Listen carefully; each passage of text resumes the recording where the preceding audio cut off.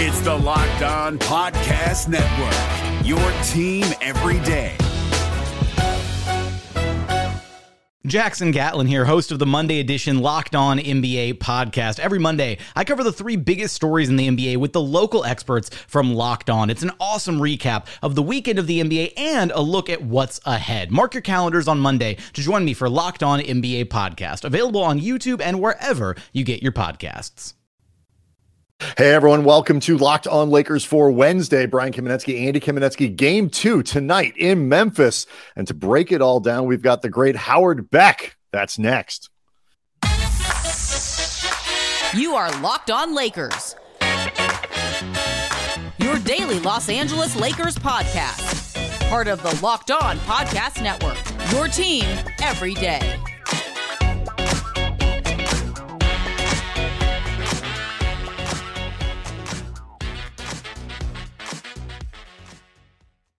Thanks to everybody for making Locked On Lakers first listen of every day, Monday through Friday, no matter how or where you get your podcasts. It's always going to be free. It's never going to be behind a paywall. And Locked On Lakers on YouTube is where you can go to watch the show and gaze upon the visage of the great Howard Beck, who joins us today. Look at that face, joining us from under a bridge on location, like a troll of some sort, living under a bridge. This is exciting because if people don't realize this, Howard is going to be a big part of the network through the playoffs, adding his insight, his expertise. And of course, we've known Howard for years, and he's been kind enough to come on our shows for a long time. So this is like normal for us, but very exciting. We didn't need the network to make this happen. No. Although I will say the last time we had Howard on, it had to be done through a publicist or a PR person or something. That is true.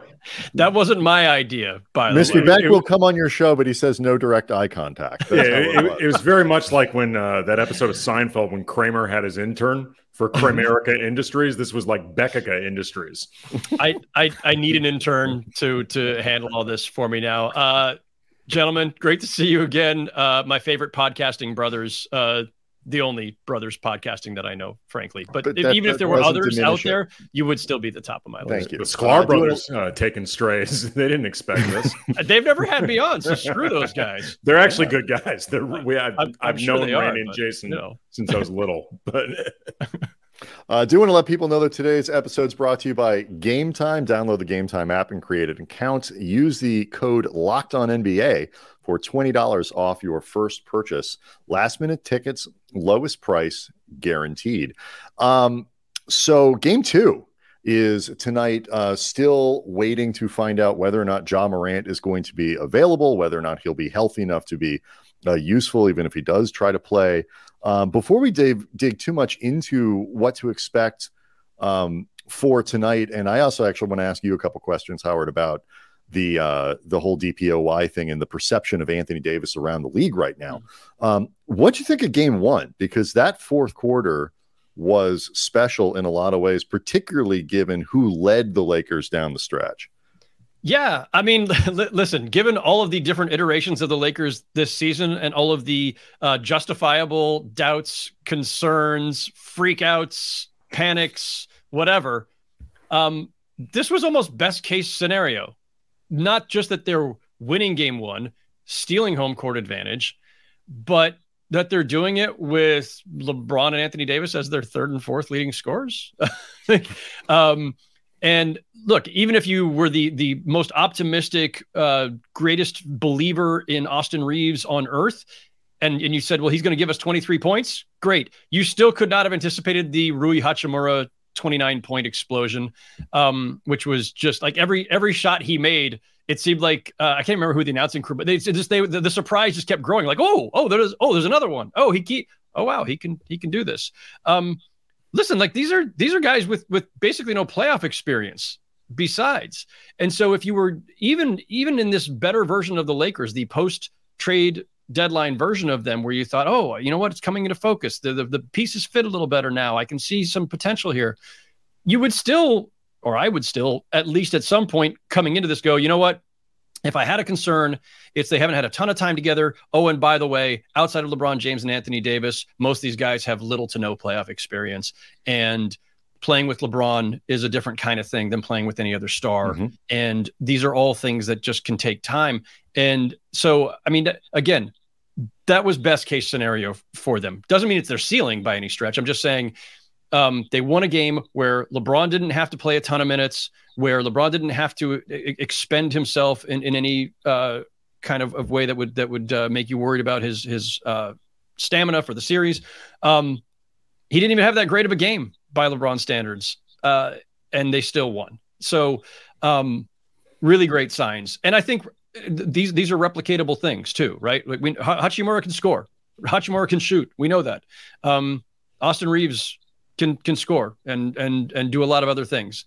So I don't think this is some like anomaly where you think, oh, they're never going to repeat that. Like, no, these are replicatable things. I actually wanted to ask you just mentioned Austin Reeves. As somebody who's on the East Coast, with that East Coast bias, and also I'm all about the bias. There's also a different slate of games that it's nothing else easier for you to watch, and you get a lot of perspective on the league from the Eastern Conference. Do you think the rest of the league has caught up to / bought into Austin Reeves like as a presence at this point? Because he's theoretically the third part of a big three if the Lakers are looking to make a run. I mean, it's either him or D'Angelo Russell, but depending on the day, Reeves could be that guy. I continue to just be amazed and wowed by the graphics on this podcast. I love it. I hope people watch instead. Have you seen this? This is what Austin Reeves looked like at the beginning of the year, and he's played so well that they went back into the game and fixed him. So is that seriously what he looks like? Absolutely. This is Austin Reeves before. that looks like young Vlade or something. Yes, like it looks like Vlade, or as I say, like a wheelman for part of a heist crew. For a heist crew. But no, they fixed him. It's incredible. Yeah, the second Austin looks much more Austin-esque. So it's killing me. I love it. All the podcasts need to do this. This should be a requirement. I mean, Howard, you make fun of our graphics, but the budget is pretty much going to get Howard back. So we don't have a lot left over for things like this. So this is what Austin Reeves looks like. If I have to give back a little of the stipend to fund more graphics, I will do it in a heartbeat. Thank you. I don't think that the league has to catch on to a guy in that respect. I don't mean to get semantical here. It's more that so every team has two different kinds of scouts. You have the advanced scouts who are going to games to feed information back immediately on sets and rotations and everything else. And then you've got the scouts who are the player personnel guys who are also making the rounds, who are looking at guys not so much for the sets and X's and O's to pass along, but are scouting them constantly to get their homework done about free agency, trade possibilities. And I bring that up just to partially let your audience understand this is how the information chain works, and it's also how the gossip chain works, because these are the people that we talk to as reporters. And the personnel folks who are making the rounds, they see these guys all the time, right? So you go from Austin Reeves' curiosity to Austin Reeves' breakout player who has everybody's attention pretty quickly in this league. All of which is to say that when I surveyed the landscape this morning, just to kind of get a feel from people, so what's the market look like? To your question, how much are they tuned in? How much have they discovered him, even despite our East Coast bias, perhaps? Even the East Coast personnel people are fairly impressed. The figure that I heard most often was somewhere in the 17 million a year range. Somebody even said 17 to 20 million a year. Somebody said 13 to 14. And then when I said, okay, but what about what he's actually got? I said, that may be what you want to pay him, but what about what they might actually have to pay him? And they said, yeah, probably more like 17. I'm in my head. I'm still thinking about this whole batch of people in November who describe themselves, no judgment, as Austin Reeves curious. Yeah, they were Austin curious, and now they're fully committed, right? Austin engaged. I don't know. Whatever the next step is that doesn't get us in trouble. Swiping right. Yeah, I was going to say we don't need to go too far down this path. Right. No, people are definitely impressed. If I heard one concern, it was like, oh, I'm not sure if the shooting is sustainable. Maybe he's a little over his skis on that aspect of it. But you never know. The funny thing about shooting, if you talk to the analytics guys with 3-point shooting in particular, somebody will be like a career like 32% 3-point shooter, and then one year they come out and they shoot 37, 38%, and you go, oh, he fixed his shot, or he figured something out, or he's got a better rhythm, or this is the new version of him. And the analytics guys will tell you that it takes more than one season to kind of normalize. And like if the one really good season of 3-point shooting is the outlier, and we don't have enough track record of Austin Reeves in the NBA to really judge this, but if you've got one outstanding season, that might be the outlier. Like just having a full 82 game season of shooting 38% from three, if you had a career of 32% prior to that, doesn't mean that you're necessarily now a 38% shooter. Anyway, the things that are sustainable, right? Like he plays his ass off, good passer, improving passer, I think, defends hard, and just seems to be the kind of guy who fits in well with stars, right? Everybody needs this. Like, ask some of the teams that don't have, or ask the Lakers who didn't have a, good enough supporting cast at times. It's really important to have guys who are ball movers / defenders / shooters who can keep defenses honest when you have stars. Lots of stuff that we want to keep getting into regarding game 2, regarding the future of the Lakers, regarding Anthony Davis, over the course of this episode. And we will get to all of that next. Locked on Lakers is brought to you by Ultimate Pro Basketball GM, and it's the coolest game I've played in a while. I've always thought that I could be a great real-life NBA GM. I talk on this podcast a lot like I could do it, and as it turns out, it's not always that easy. Apologies to Rob Pelinka, apologies as to it turns out. Yeah, although it should be noted, I would have never traded for Russell Westbrook or signed Luol Deng. Anyway, if you've ever fantasized about owning your own basketball franchise, go download Ultimate Pro Basketball GM right now. The game allows you to manage every strategic aspect of a franchise, dealing with the challenging personalities of players and coaches, hiring the right staff, trading players, training players, making draft picks, navigating your franchise through free agency, all the ups and downs of a season, the draft. Plus, you can talk trash to your friends while playing the game like all the Locked On hosts do with our team. I run the Los Angeles Knights under the pseudonym Chaz Bartender. Ultimate Pro Basketball GM is completely free, playable offline. You can play it on the go whenever you want, however you want. And Locked On Lakers listeners get a 100% free boost to their franchise when using the promo code Locked On in the game store. So make sure to check it out. Download the game. Go to probasketballgm.com, scan the code, or look it up on the app stores. Again, that is probasketballgm.com. Ultimate Pro Basketball GM. Start your dynasty today. The NBA playoffs are right around the corner, and Locked On NBA is here daily to keep you caught up with all the late season drama. Every Monday, Jackson Gatlin rounds up the 3 biggest stories around the league, helping to break down the NBA playoffs. Mark your calendars to listen to Locked On NBA every Monday to be up to date. Locked On NBA, available on YouTube and wherever you get podcasts. Part of the Locked On Podcast Network, your team every day. All right, so Howard, you kind of alluded to this earlier, and by the way, I agree with you. I think Austin Reeves, the conversation for another day, but I think the trickiest part about Austin Reeves' free agency is I think at this point, everybody understands the Lakers are going to offer, or are going to match pretty much anything that anybody gives him.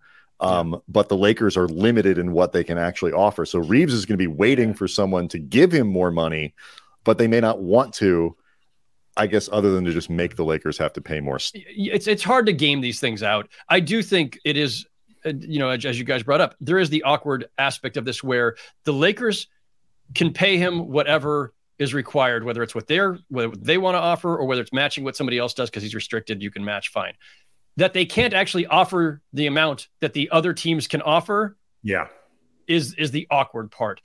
But that'll be understood. Austin Reeves and his agent they'll have had that conversation with them. Everybody will be on the same page of this. And I'm sure the Lakers will say, I would think they would say, we absolutely want you back. Here's the most we can offer. By rule, you can get more out there. If you do and you get that, we'll be happy to match it. We're bringing you back regardless. Like, that's the conversation you would think they would have. But we shouldn't ever assume too much, given that they've lost a few other guys that you thought were definitely going to stay. Which they do this again, and the whole league knows this, right? So I think everybody's kind of like, if anybody does want to kind of stick it to the Lakers, whether they're interested in signing Austin Reeves to, 4 years, $85 million or not, like they know that the Lakers are going to be under immense pressure. So that'll be a huge storyline for the off season. But you had talked about like things that are repeatable. This is always the big conversation between games 1 and 2 of any playoff series. What happened, and is that thing likely to happen again? If you're the Grizzlies, you don't think Rui Hachimura is going to go 11 of 15 and 5 of 6 from 3-point range, but the Lakers are pretty confident, like you say, that okay, but he can still have a good game. Yet, it wasn't a miracle that Rui Hachimura played well. When you look at stuff from game 1, what are you expecting to be able to sustain? What would worry you if, for the Grizzlies, for example, what would worry you about this? Because they got to win this one. They have to. Yeah. And we don't know if John Morant is playing or not yet. Or what his ability will be, like how effective can he be? Mm-hmm. You never want to get too, definitive with things like this. I kind of feel like if John Morant doesn't play, that the series is over, right? Like, the Lakers themselves would probably not want to cop to that belief, but like I picked the Lakers to win in 6 before this series started. I already believed they had the better overall group for a lot of different reasons, not least of which is, of course, that Steven Adams and Brandon Clark are missing for the Grizzlies. They don't, that team doesn't score well in the half court. They're a little bit just all over the map. It's kind of a volatile group. I just don't have a lot of trust in the Grizzlies. Respect them, like them, fun team, up and coming team. Not sure they were ready for this. And as I've said many times in recent weeks, the Lakers are not who their record says they are, with all due respect to Bill Parcells. So I thought the Lakers had the advantage in this series regardless. Now that they've stolen home court advantage, now that John Morant is at a minimum limited and possibly out, it's hard to see that this won't be a Lakers series victory. But things can still go wrong, right? Jaren Jackson Jr. certainly had a very strong game 1, but I would just say if that's the only person doing it much damage, and all right, he's going to score inside, fine. As long as Bane and Brooks and Tyus Jones aren't like raining threes on my head, I'll feel okay about Jaren Jackson going for 30-35 with 12 rebounds and 4 blocks. That's fine. He can have his numbers. I don't think Jaren Jackson Jr. is beating you by himself. And so the other aspect of this, so Tyus Jones steps in. Tyus Jones may be the best backup point guard in the NBA. Tyus Jones is a guy that you absolutely are comfortable plugging in as your starter, but that robs the bench, obviously, of another key player and playmaker. And the strengths of Tyus Jones are, okay, he's going to make open shots. He's going to run the offense well. He's a low turnover and low mistake guy. But he's not going to explode like John Morant. Obvious. So sure, like the Grizzlies are a team that better prepared than most, having played 20-something games each of the last 2 seasons without Ja. And Tyus Jones has had a really great record as a fill-in starter. But that's different in the regular season than it is in the playoffs. Yeah, to your point, Howard, we talked about this on Tuesday's show. The Grizzlies last year in the playoffs against the Warriors, I believe in the first round, they were 1-2 in the games that Ja didn't play after that injury. And, that was with a team with better depth. That had Steven Adams, it had Brandon Clark, it had at the time Kyle Anderson. This team would be losing Ja Morant on top of having inferior depth because of the injuries to Adams and Clark. So I agree with you. They've done very well in the regular season, but just becomes different when you can just scout the hell out of different teams. You mentioned the volatility of the Grizzlies, and this feels apropos as we're all waiting for the league to weigh down a decision after Draymond Green and Stompgate. If you had to pick between one of 3 options, will Dillon Brooks have a dude done lost his mind incident before game 4, after game 4, or no incident at all? It would be more fun if it was like before game 4, after game 4, at halftime of game 4, on the plane back from game 4. Like, you know, like I don't want to put you in that difficult a position of picking, Howard. I mean, that's some It's nice that you. Stuff. It's very nice that you gave me the option of maybe he won't have a Dunn lost his mind moment. I want to be fair to Dylan Brooks. Yeah. No, something's happening. Something's gonna.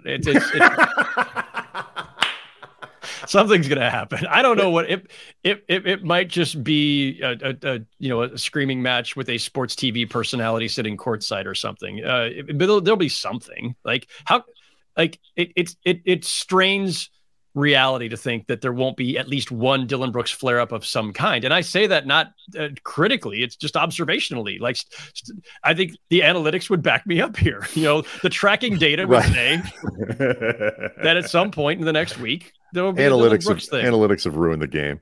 But you would agree though, like the Lakers are hoping that if Ja, I don't think anybody wants Ja to. I don't think the Lakers would rather beat Memphis with Ja than without. Sure.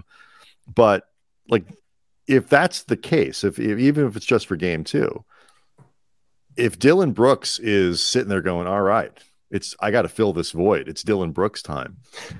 The Lakers would cheer that on. Like they would want that, right? The idea that, you know, maybe it works out for him, but you go into any game pretty happy if you know Dylan Brooks is going to take 23 shots. Yeah, you're daring him to. You're goading him into it for sure. Now, the danger there is Dylan Brooks might make a couple of those shots and get in a rhythm and keep hitting them. In which case, you're definitely going to have some sort of Dylan Brooks situation to deal with because he's going to start chirping and gloating and skipping and who knows what else. Some of that. So, I think there's a fine line there between the dare non-shooter or overzealous shooter on opposing team to go ahead and shoot versus, now they got in a rhythm. Like Russ has done that. Rondo has done that. It happens. Ron Artest hit one of the most iconic threes in Lakers championship history. Yes. And that was during a postseason in the Western Conference Finals. Phoenix, part of their game plan was goad Ron Artest into taking threes. Yeah. So there's a danger there. There is, but overall, you'll take it. Sure. Yeah. Want to let people know, obviously, we thank everybody for making Locked On Lakers first listen every day. Everydayers, tomorrow on the show, breaking down everything that happens in Game 2, a critical, perhaps jawless Game 2 filled with lots of Dylan Brooks. So we'll see how that goes. I got to ask you a little bit about Anthony Davis, both in this series and then his perception. We talked a lot for Tuesday's show about him getting not a single point in the DPOY Defensive Player of the Year voting. Really interested in your perception of AD across the league and what this series means for that. So we'll do it all next. Locked On Lakers is brought to you by Game Time. And years ago, some friends of mine and we went to go see LL Cool J at the Old House of Blues in LA. Really last minute. Didn't know how to get tickets. Tried buying them from a scalper. Turned out they were not actual tickets. We ended up getting into the show anyway through just total random luck. But I said I will never go through that again. And buying tickets to your favorite events shouldn't be stressful anyway. So that's why I love Game Time. It's the fast, easy way to buy tickets for all the sports and music and comedy shows and theater near you. They got killer deals on last-minute tickets, the best price guarantee, and you can stop stressing over the tickets and start getting hyped for the fun. I love how they offer images of seat views because there's nothing worse than a bad angle. And they got the low price guarantee. They've got the event cancellation protection. They got job loss protection. The Game Time guarantee means you will always get the best price. If you find tickets in the same section or row for less, Game Time will credit you 110% of the difference. 110%. That is confidence that they have the best deal. It's the reason they are the fastest growing ticketing app in the country. You buy tickets in a matter of seconds, 2 taps, the tickets go directly to your phone, then you're set. So snag the tickets without the stress with Game Time. Download the Game Time app, create an account, use the code LOCKEDONNBA for $20 off your first purchase. Terms apply. Again, create the account, redeem the code LOCKEDONNBA for $20 off. Download Game Time today. Last minute tickets, lowest price guarantee. The NBA playoffs are right around the corner, and Locked On NBA is here daily to keep you caught up with all the late season drama. Every Monday, Jackson Gatlin rounds up the 3 biggest stories around the league, helping to break down the NBA playoffs. Mark your calendars to listen to Locked On NBA every Monday to be up to date. Locked On NBA, available on YouTube and wherever you get podcasts. Part of the Locked On Podcast Network, your team every day. So Anthony Davis, particularly on the defensive side of the ball, Howard, was a complete monster in game one. When you look at what he is capable of doing in this series, what the matchups are, and what the importance of it is for him. First, how impressed were you by what he did on that side of the ball? Do you think the Lakers need to figure out a way to get him more involved offensively, or is what they did okay? And he was engaged, at least from our POV, in a big way. No, I mean, I thought Anthony Davis was fantastic, other than the part where he said, "I can't feel my arm." That was concerning. And look, I mean, that's the story of Anthony Davis's career to a large extent, right? You are either blown away and saying, my God, this guy is a one-man wrecking crew at both ends of the court, and he's fantastic. And especially, like, he's not always engaged at that level, right? But the games that he's engaged, and he certainly was in game one, you're thinking, wow, like, this is the generational talent that everybody was raving about when he first was drafted, and people were talking, like, remember, like, so we've had like only a handful of guys who were the best draft pick since LeBron, or most exciting draft picks. And right now it's Wembanyama, and a few years ago it was Zion. Anthony Davis had that mantle at one point where when he came out, people were like, man, this guy is like, he's going to be a generational type player and a revolutionary type of big man. And he has been a lot of that in the course of his career when he's been healthy and fully engaged and on a team that suits him, right? Still doubts about whether he's leading man material, right? If LeBron retires tomorrow, I think people will start asking all the same old questions, but we know what he's capable of doing. And we saw times this season where the Lakers season was saved, by any number of things at various stages, but in part by Anthony Davis playing like an MVP at times. Again, definitely replicatable, definitely what I would expect. And for the Lakers hope for the rest of this series, hope that stinger has gone away. And yeah, I don't see any reason why we don't see more of the same from him. I'm not saying he's going to be 7 blocks every single game, but I expect a profound impact. Did you see anything? Do you read anything into sort of his national perception in the total absence of him? Because he played more minutes than Jaren Jackson Jr. this year, fewer games, but more minutes. We went through a lot of reasons we thought perhaps he wasn't in there. But like, what is the level of belief of where he is in the sort of tiers of NBA players from a national media perspective, because we're always deep in it day to day. So I'm a voter. Anthony Davis was not on my ballot. Jaren Jackson Jr. was at the top of my ballot. So Laker fans can be as mad at me as everybody else or anybody else wants to be. I don't. It's not a concern, but I will just say I bring that up not because I want to invite hate mail, but because I want to. You did pick Lakers in 6, Howard. So everyone get off Howard's ass. Thank you. I mean, really. There you go. I certainly don't have it in for them. Listen, here's the thing with Anthony Davis and the Defensive Player of the Year equation. As I saw it, I'm one of 100, right? I cannot speak for how the other 99 people processed this. We don't have a 100-person conference call to determine the awards, or a 100-person Zoom, which would probably be like the most nightmarish Zoom you could possibly imagine. 100 media members sitting there yapping at each other. And you thought First Take was bad. Just kidding. When I'm figuring out, and I think a lot of voters view it this way, when you're looking at something like Defensive Player of the Year, a very specific award for the very specific part of the game involved, you are always looking at how the team fared as well. So most people didn't have Draymond Green. My buddy Michael Pina, who I used to work with, who's at the Ringer now, Pina had Draymond Green as his Defensive Player of the Year, top of his ballot. And his case was interesting and well-reasoned. But most of us, I think, probably looked past Draymond as well, who had an outstanding season defensively, because the Warriors themselves were not great. Now, they were great when he was on the court. So if you want to start drilling down further and further and saying, I'm just going to judge the guy based on, we have traditionally looked at some, sliding axis here of how did the player themselves do? And this goes for MVP too. And how did their team do? Where's the impact?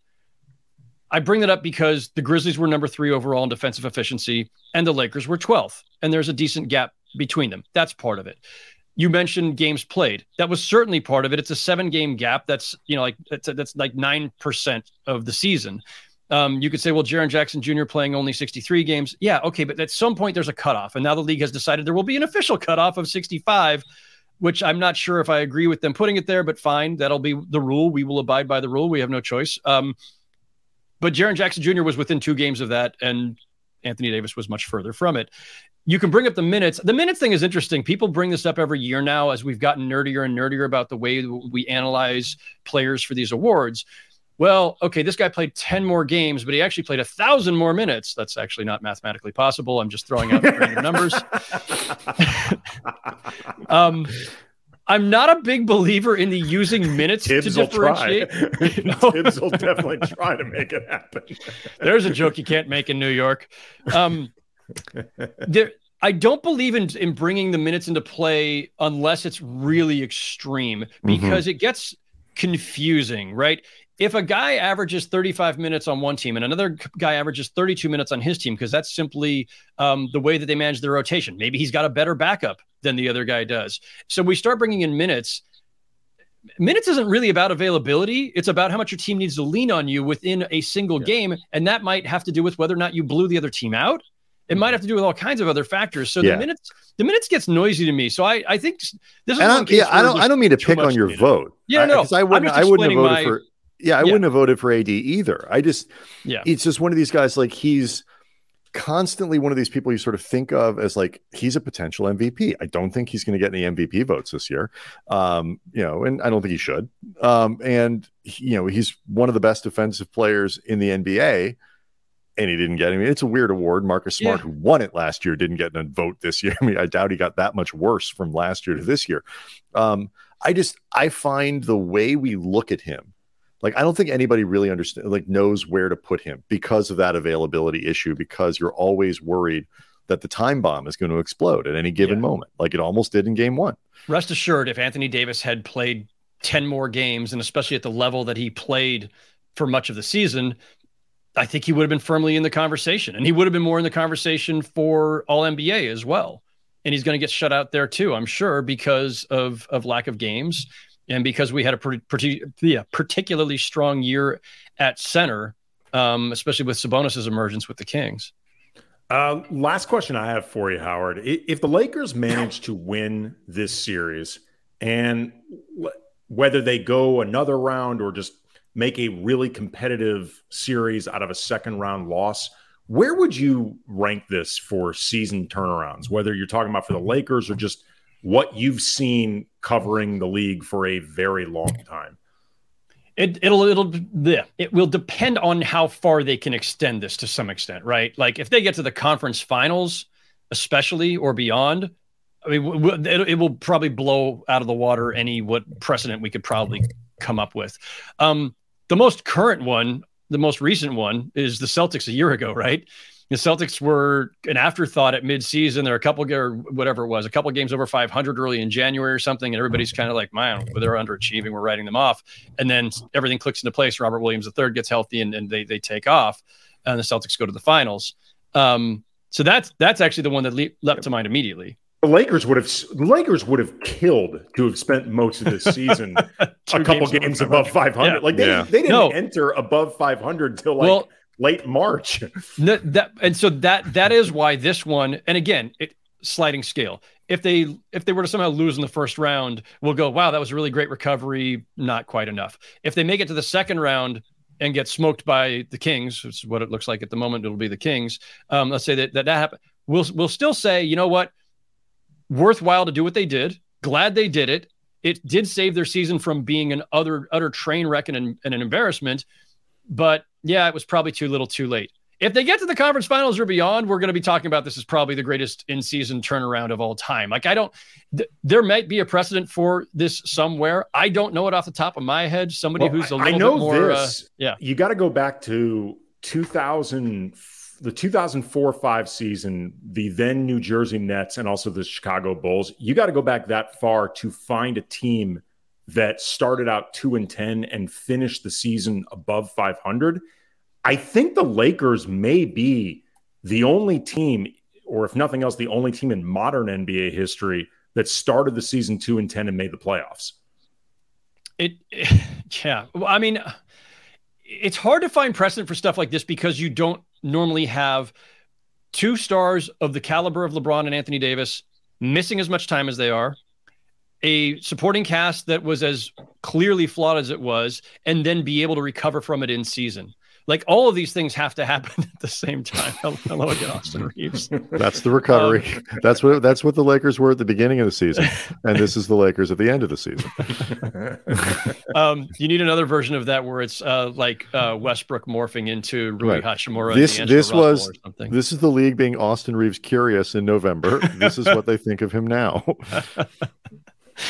I should actually just say, because I think probably at some point earlier this season, we were all sitting here just like, and I certainly was, hitting the Laker front office pretty hard. Phenomenal recovery. I still think they should have fixed the damn thing last summer or in October or November or December.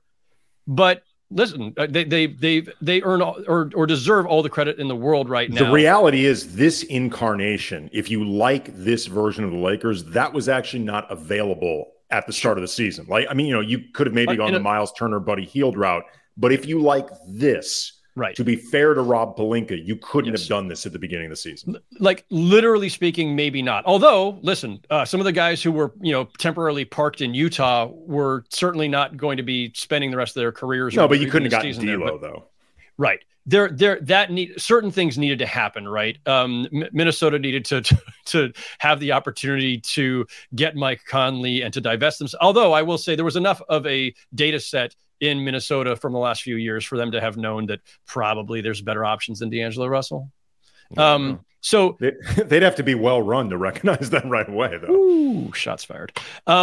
So maybe this exact set of trades wasn't available, and Rui Hachimura may not have been available then too. I doubt he would have been. The Wizards were trying to secure their 10 seed.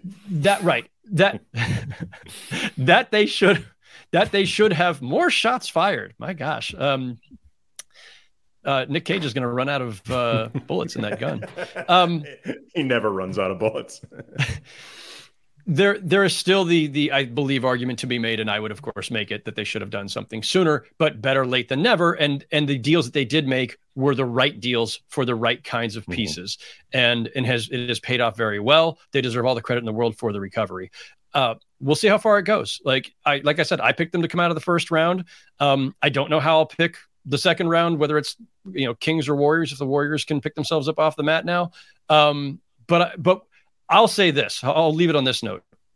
If the Lakers make the second round and lose to Warriors/Kings, Northern California team to be filled in later, to me, one, the trades were still worth it.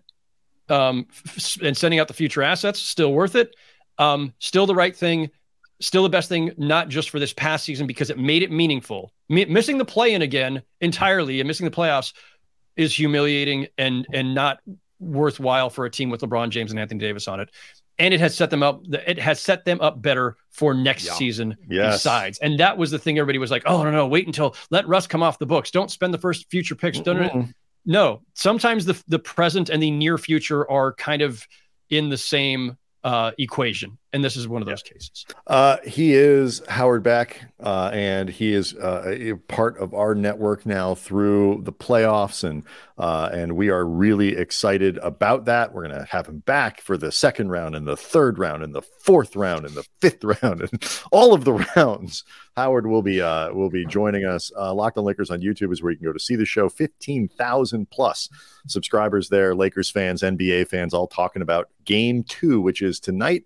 We'll have all of the recaps and the the analysis for you on Thursday, and we'll see everyone tomorrow.